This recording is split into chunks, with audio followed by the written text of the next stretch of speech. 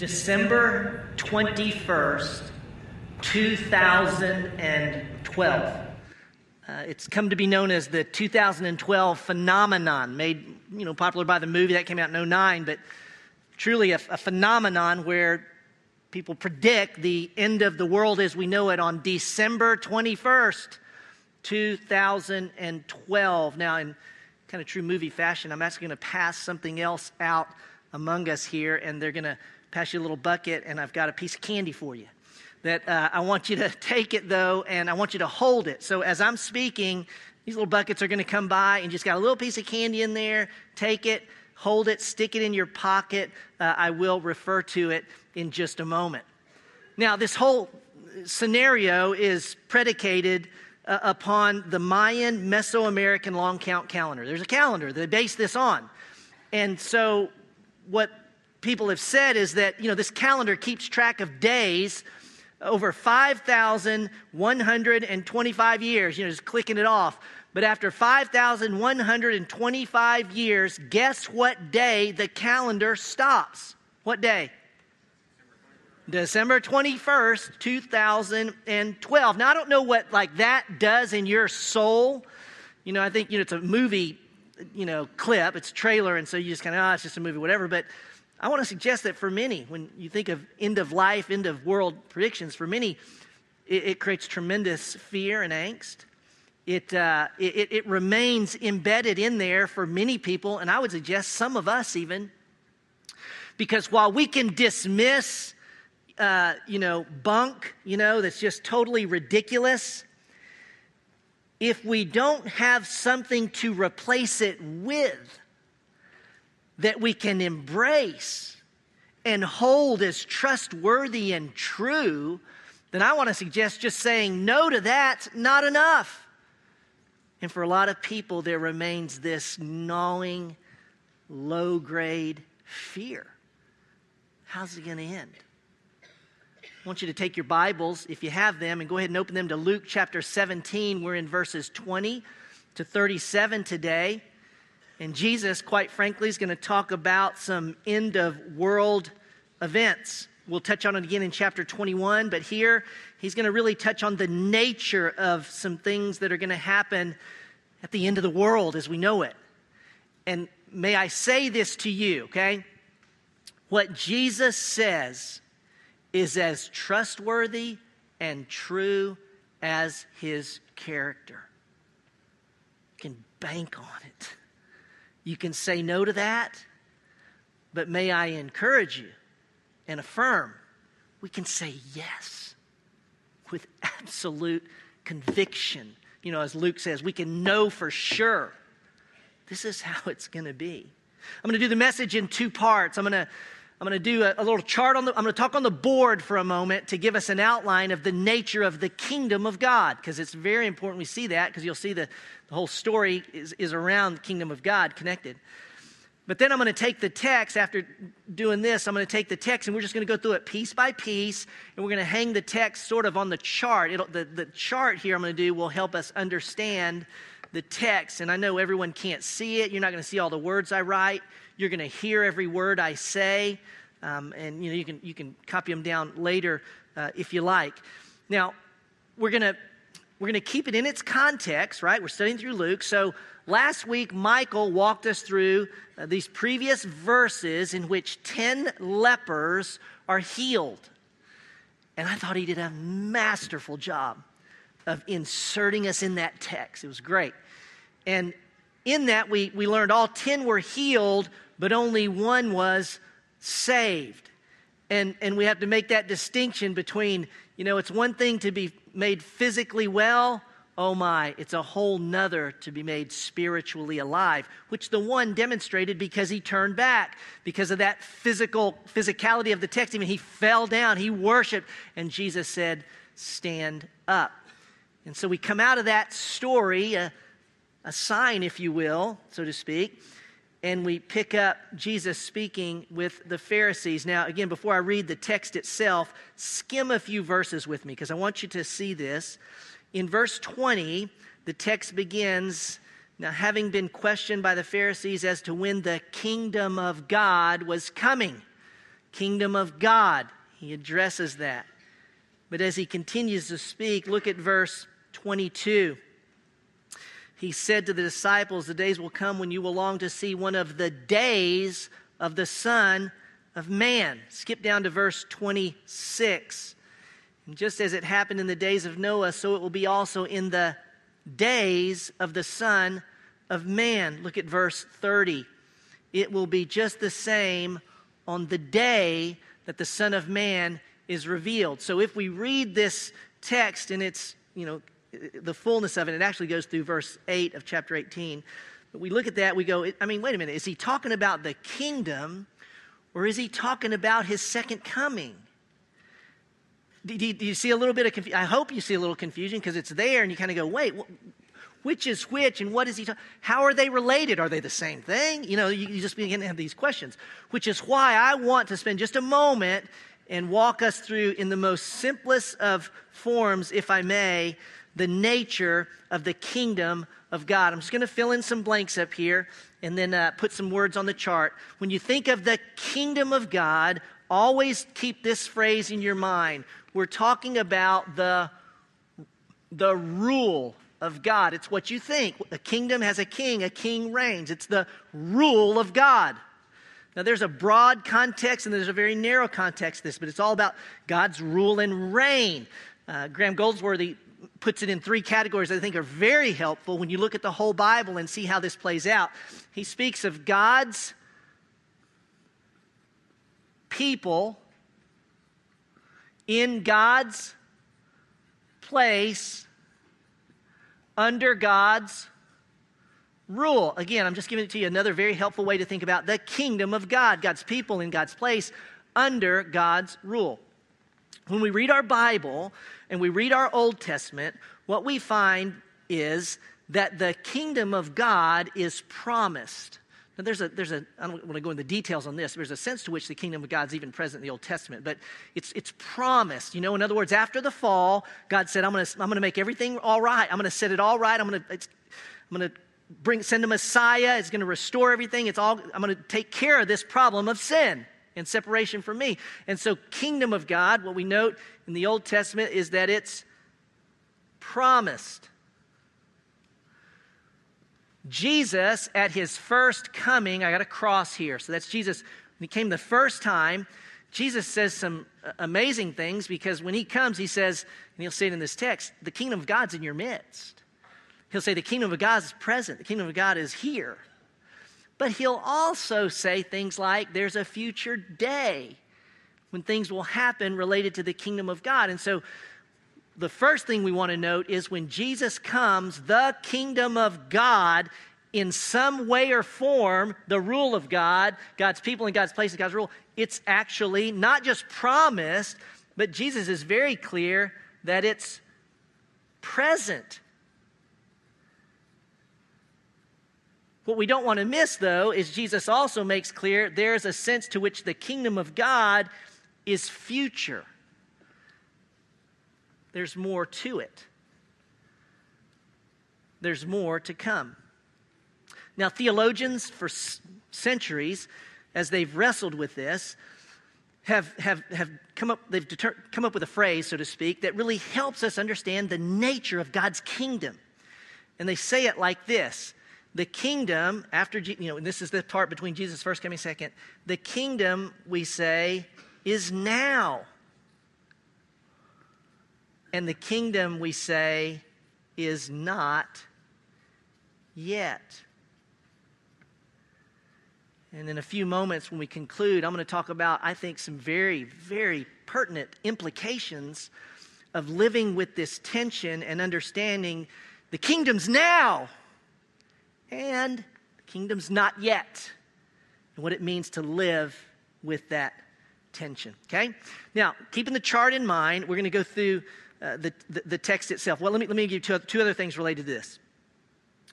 The Jewish leaders, when they envisioned the kingdom of God, okay, they had this right, in a sense, the rule of God, God's people, God's place, God's rule, but we've talked about this before. They viewed it as political, as national, and as Jewish. So when they say, when's the kingdom? They're going, when are you going to oust the Romans, crush every Gentile, and lift up the Jews to the place of preeminence? So you see, that's their view of the kingdom. Does that make sense? That's what they're looking for. So when they ask Jesus, when's the kingdom coming? That's what they're thinking. When's it coming? Here's the other thing that we often miss and we need to keep in mind is when they looked and asked about the kingdom, they viewed when Messiah came, he would come, one and done, set up the kingdom, it's over. But that's not how we know redemptive history plays out. Now, here's one of the things, here's a silly exercise I was doing going, how can I help us see this, okay? Do this. Put both of your palms like this. Or put your Bible down. Just put your palms like this, you know. So I got my palms just face to face. And then I'm going to make a fist. So I got two fists. Got that? Now, here's all I want you to do. I want you to put two fingers up. And I want you to look at both fingers and line them up and close one eye so that you can only see one finger. Everybody do that? Like right now, I only see this finger. I can only see one finger. When the Jews looked for the Messiah coming to set all things right, they only saw one finger. Now open both eyes and turn your hands to the side. And what do you have here? What do I have? I got a gap. They didn't see this gap. So, see, this is all we're doing right here. Oh, he came and he's coming again. They totally missed it. Totally missed that gap. So important for us to understand the gap between the two. Look at verse 20 and 21. Let's go through the text. It says, now having been questioned by the Pharisees as to when the kingdom of God was coming, he answered and said to them, the kingdom of God is not coming with signs to be observed, nor will they say, look, here it is, or there it is. For behold, the kingdom of God is in your midst. Because they had a flawed view of the kingdom, because they had a flawed expectation, it's going to be Jewish, it's going to be religious, and it's going to be political, they missed the Savior that was right in front of them. What does Jesus mean, the kingdom of God is in your midst? Well, Jesus, think about this, Jesus perfectly exemplified what? The rule of God. He was the kingdom. He perfectly represented a life submitted wholly to God's rule and God's reign. And not only that, in Jesus Christ, because he lived that perfect life, because he bore our sins on the cross, was buried and raised again, and all who place their faith in Jesus are saved, Jesus himself is the means by which we enter the kingdom. He's the way to the kingdom. Do you see that? And so at least on those two levels, he looks and says, I am the kingdom. And submitting to you, submitting to me, you enter the kingdom. And they missed it. Now, step off of that for a moment. Let's just talk real practical. I want to suggest this, just from a way of practical application. I want you to think back over your last month and the events of life, maybe the last year, maybe the last week. And I want to suggest that if your expectation of God, if what you expected God to do, to not do, is skewed, then I want to suggest that when life goes south for you, there's a possibility that you can miss Jesus who's standing right in front of you because you didn't expect him to be like that. Oh my gosh, I didn't expect God to do that. Do you see that? So just, again, stepping out of our text in a sense, just for personal. Did anything come to your mind when I asked that? God. You've been here all along. This is you at work. But I didn't expect you to be like that, and I've missed you. Just something I want you to, maybe the only thing you get today. And if it is, it's good. Consider how you might miss God who's right in front of you because your expectations are totally out of whack. Verses 22 to 37, Jesus notice this. In 20 and 21, he's talking to the Pharisees. He changes audience, and he's talking to the disciples, all the way from 22 to 37. Notice 22 to 25. And he said to the disciples, the days will come when you will long to see one of the days of the Son of Man, and you will not see it. They will say to you, look here, look here.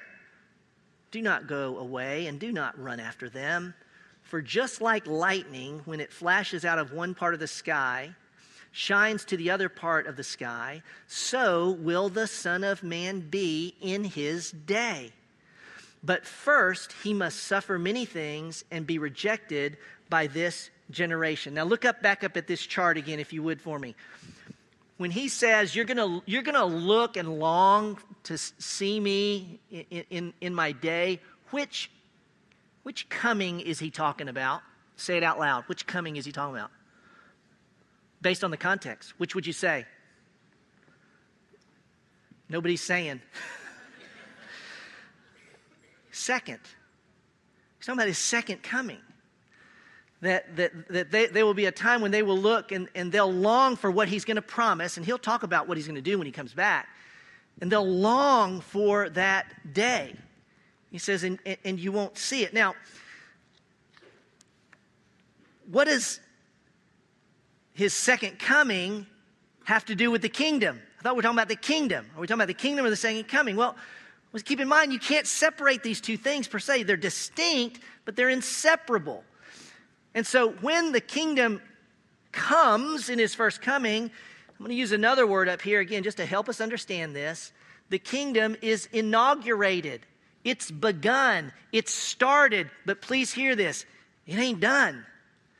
It's partial. It's in part. But it's started, inaugurated.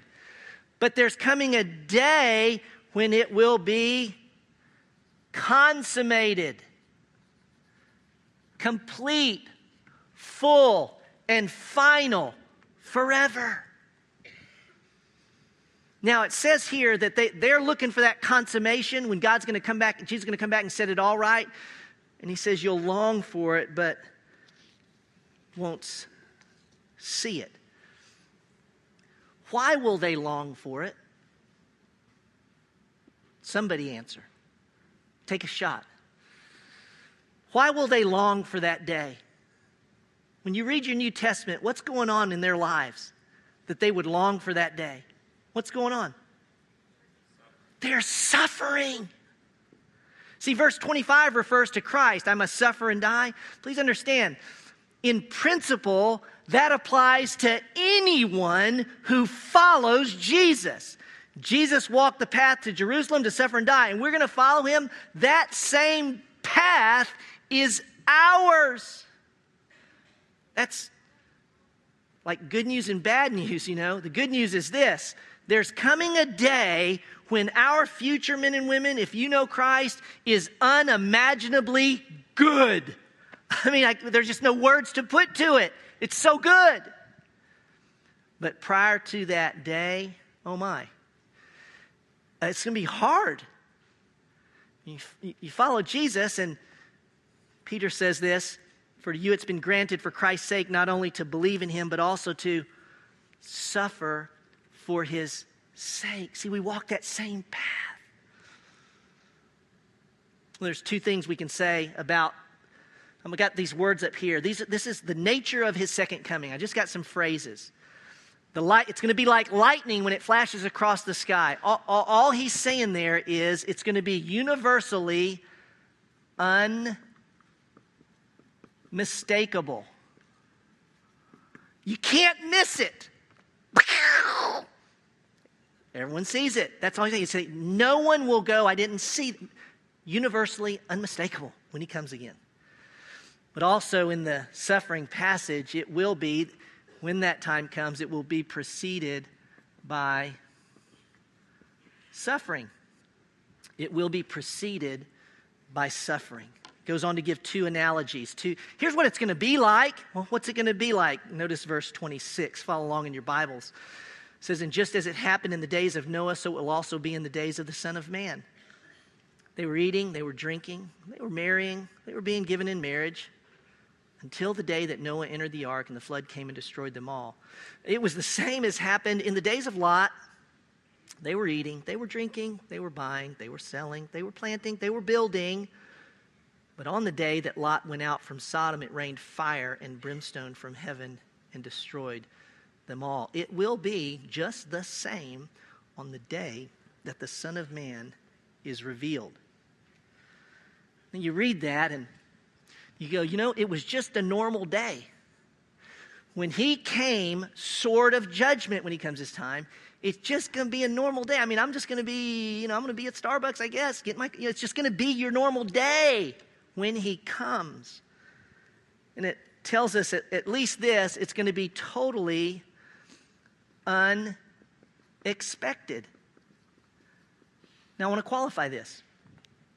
He's going to come at a moment that's totally unexpected. But just like his first coming, gang, it's not that we weren't forewarned, right? For thousands of years, the promise was made, he's coming, this is what's going to happen. He's going to do this, he's coming, and he came, and no one saw him, so to speak. Please know from the moment of his ascension, when he went into the heavens and the angel said, the way he went up, he's coming back, which is talking about his second coming, that the church, that's you and I, have had the privilege of proclaiming, he's coming, he is going to come, and when he comes, he's going to do this, he's coming. And so even though it will be totally unexpected, even for you and I, literally, I mean, it's not like, it's going to surprise us, we've been warned. Now, on a practical note, this is really, I think, just so basic, but let's not miss it. If you know something in the future is going to happen, I mean, literally, it's like, I'll say this, everyone in this room is going to die. I mean, no one ever escapes the planet of that. You're going to die, okay? So we know something's going to happen. If we know something's going to happen for sure in the future, what's the only wise thing to do?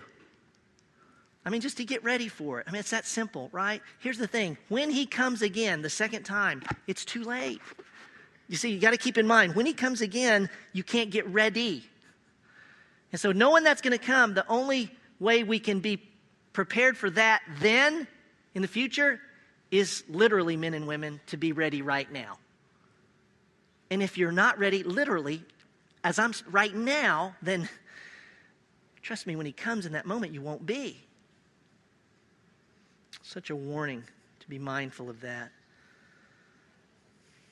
When he comes, this certainly tells us that there will be devastating destruction.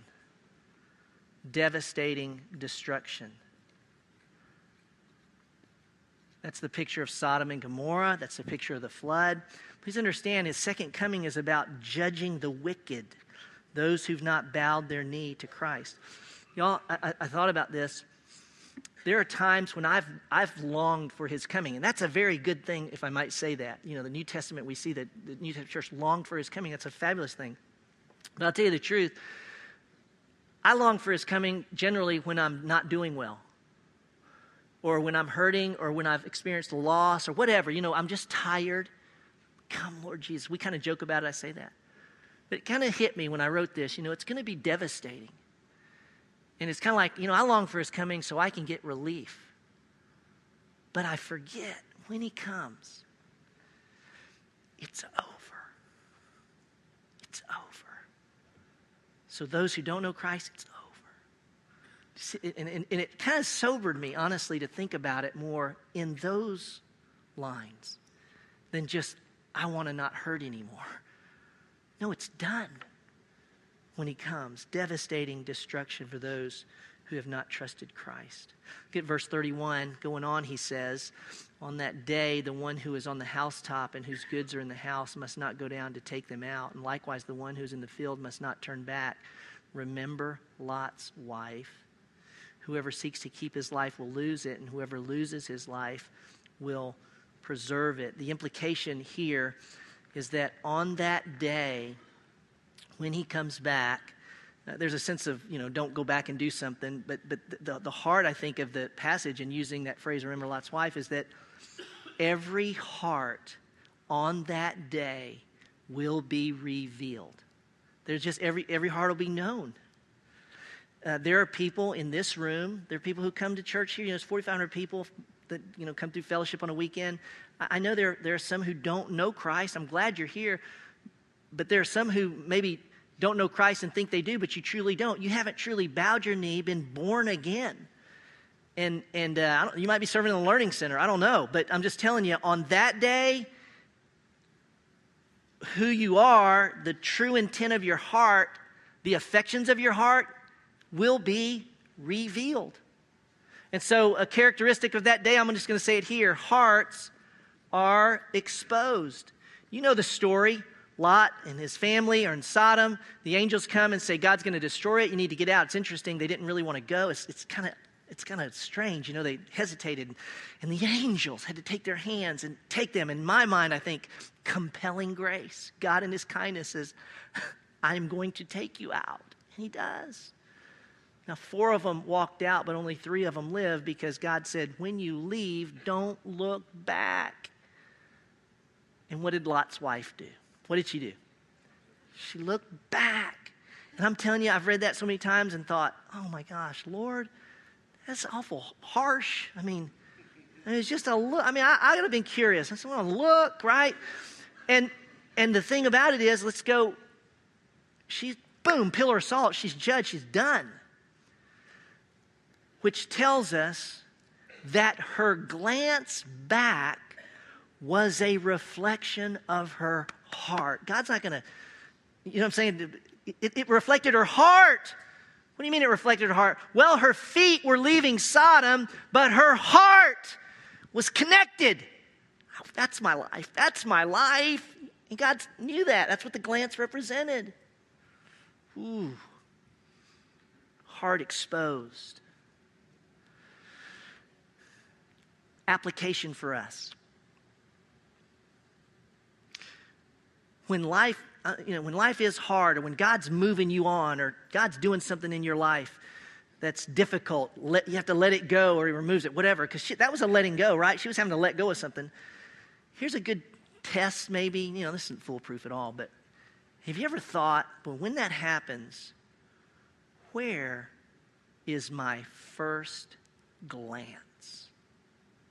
Back or up? Just think about it. Where does your heart, your head's going to go where your heart's telling it to? Is it, oh God, or is it want that? You know what I'm saying? A little thing to consider or think about, the nature of your heart reflected in your glance. It's a spooky statement. Remember Lot's wife. Woo. Remember is biblically not simply recall. If I said to you, let me just ask you, how many of you can remember right now in a split second a childhood phone number? How many of you can? Yeah, I can too. 6488388. That's my high. That's just the number. It's just in there. Well, I haven't remembered it. Not biblically. Because biblically, remember carries the idea of recall and action. So that God, when he remembered Noah in the ark, he never forgot them. Like, where'd those guys go? He never forgot them. It just means he called them to mind, and it says God remembered Noah in the ark, and he caused the wind to blow. See, he remembered and acted. And so remembering biblically for you and I is not just, hey, I remember she turned to salt. No, she turned to salt because her heart was in Sodom. And where's my heart? And what must I believe? What am I trusting? See, it's to do something with the remembering. Remember Lot's wife. Helps make sense of verse 33, I think, when we think of her heart, right? That familiar phrase, Jesus says, if you save your life, you lose it. If you lose it, you save it. See, in this context, what is it telling us? Lot's wife wanted her life. Sodom wanted that life, and she lost life. Whereas Lot and his 2 daughters let go and found life, or they took life in Christ. Look at verse 34 to 37. Concludes, I tell you, on that night, well, I thought it was a day. Well, it's going to be universal, so someplace it'll be day, someplace it'll be night when he comes back. I tell you, on that night, there will be Two in one bed, one will be taken, the other will be left. There will be two women grinding at the same place, one will be taken, the other will be left. Two men will be in the field, one will be taken, the other will be left. And then the disciples, they're kind of confused. They have a question. They said, where? I mean, where are they taken? And he said to them, and I don't know that this helped them much. They probably got it better than we did, maybe. Where the body is, there also the vultures will be gathered. Let me summarize that in this way. In the day he comes back, men and women, there will be sudden separation. Doesn't matter who you're in bed with, doesn't matter who you're working with, there will be separate. Literally, when he comes back, there will be the saved, and men and women, there will be the judged. I'm not even call them lost. They're going to be the judged, the damned, who will have to receive the penalty for their sin in themselves. Which kind of helps us make sense of this phrase that Jesus says, and we can get it this way. When you see buzzards way up in the sky, they're just way up there.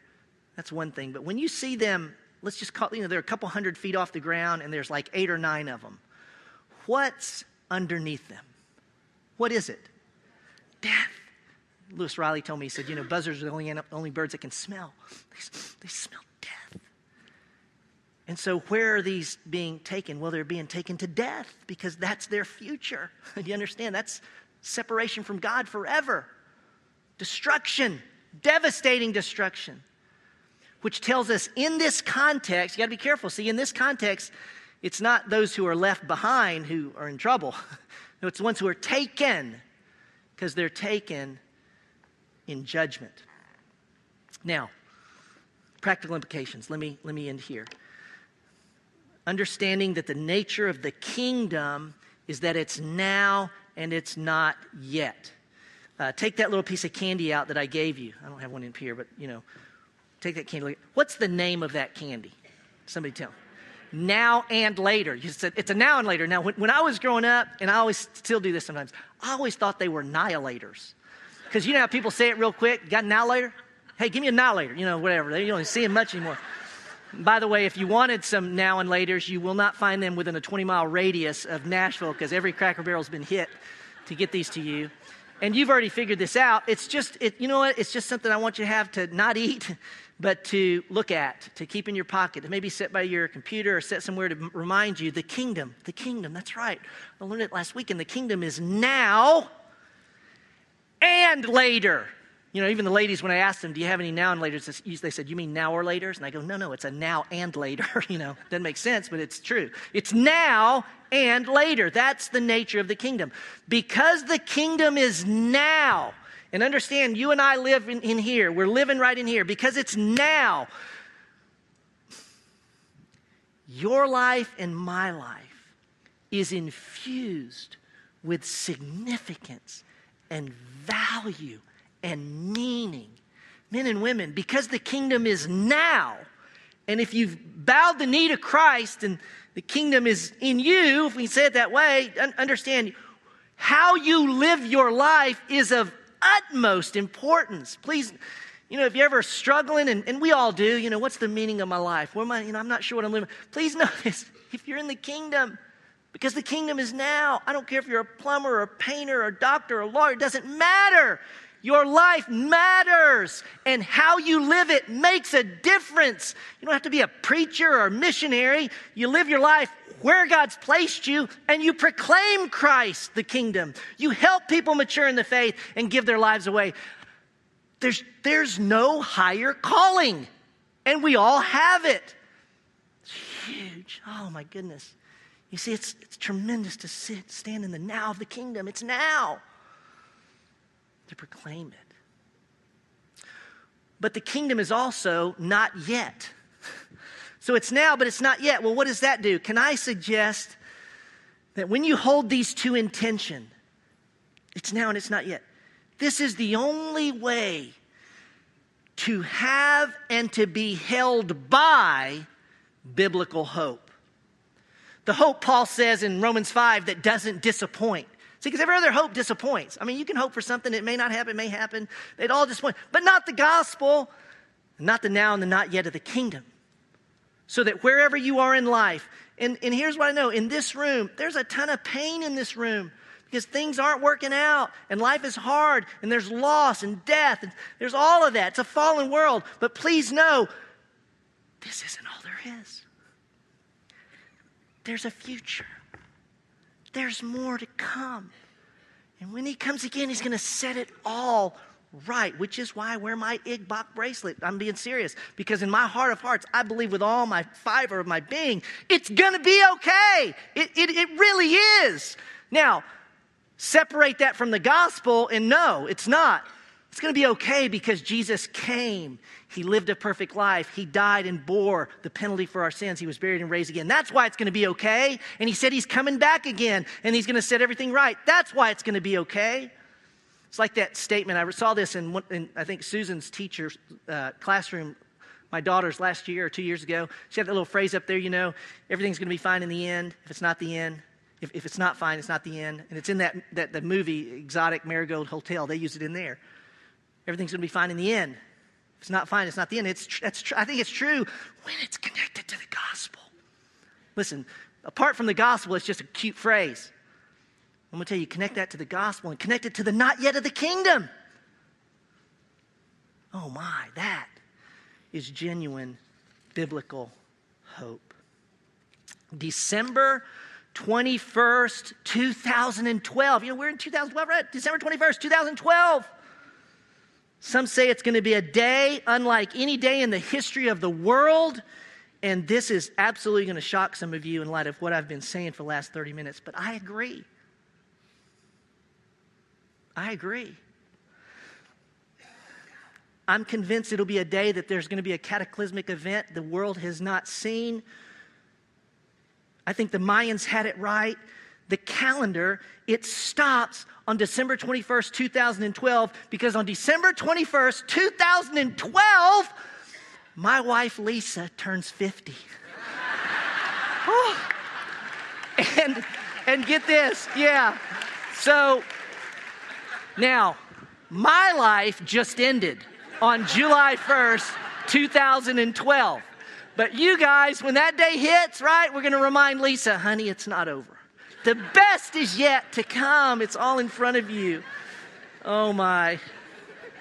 All kidding aside, in the year 2000, 189 residents of Bougueroc, France, little mountain village town, began to get visitors. Folks started coming there, and the mystics, so to speak, they determined that Bougueroc was the only place on the planet that can withstand the catastrophes of December 21st, 2012. That's funny. I've read an article, and the mayor of that town has said, the traffic's increasing. Visitors are coming. And he said, I may need to call the army to keep them out. They had 10,000 in 11. They've had 20,000 so far this year. There's no place on the planet that's going to be safe when Jesus comes again. There's no place except to be in the person of Christ.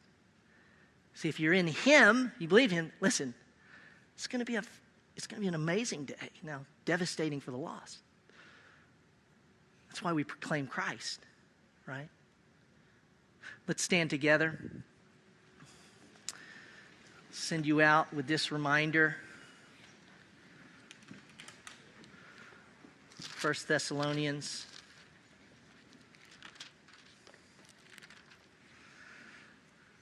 I want you to think for a moment. We got 1 minute. What has God said to you today? What has he called you to remember? What's he inviting you to believe?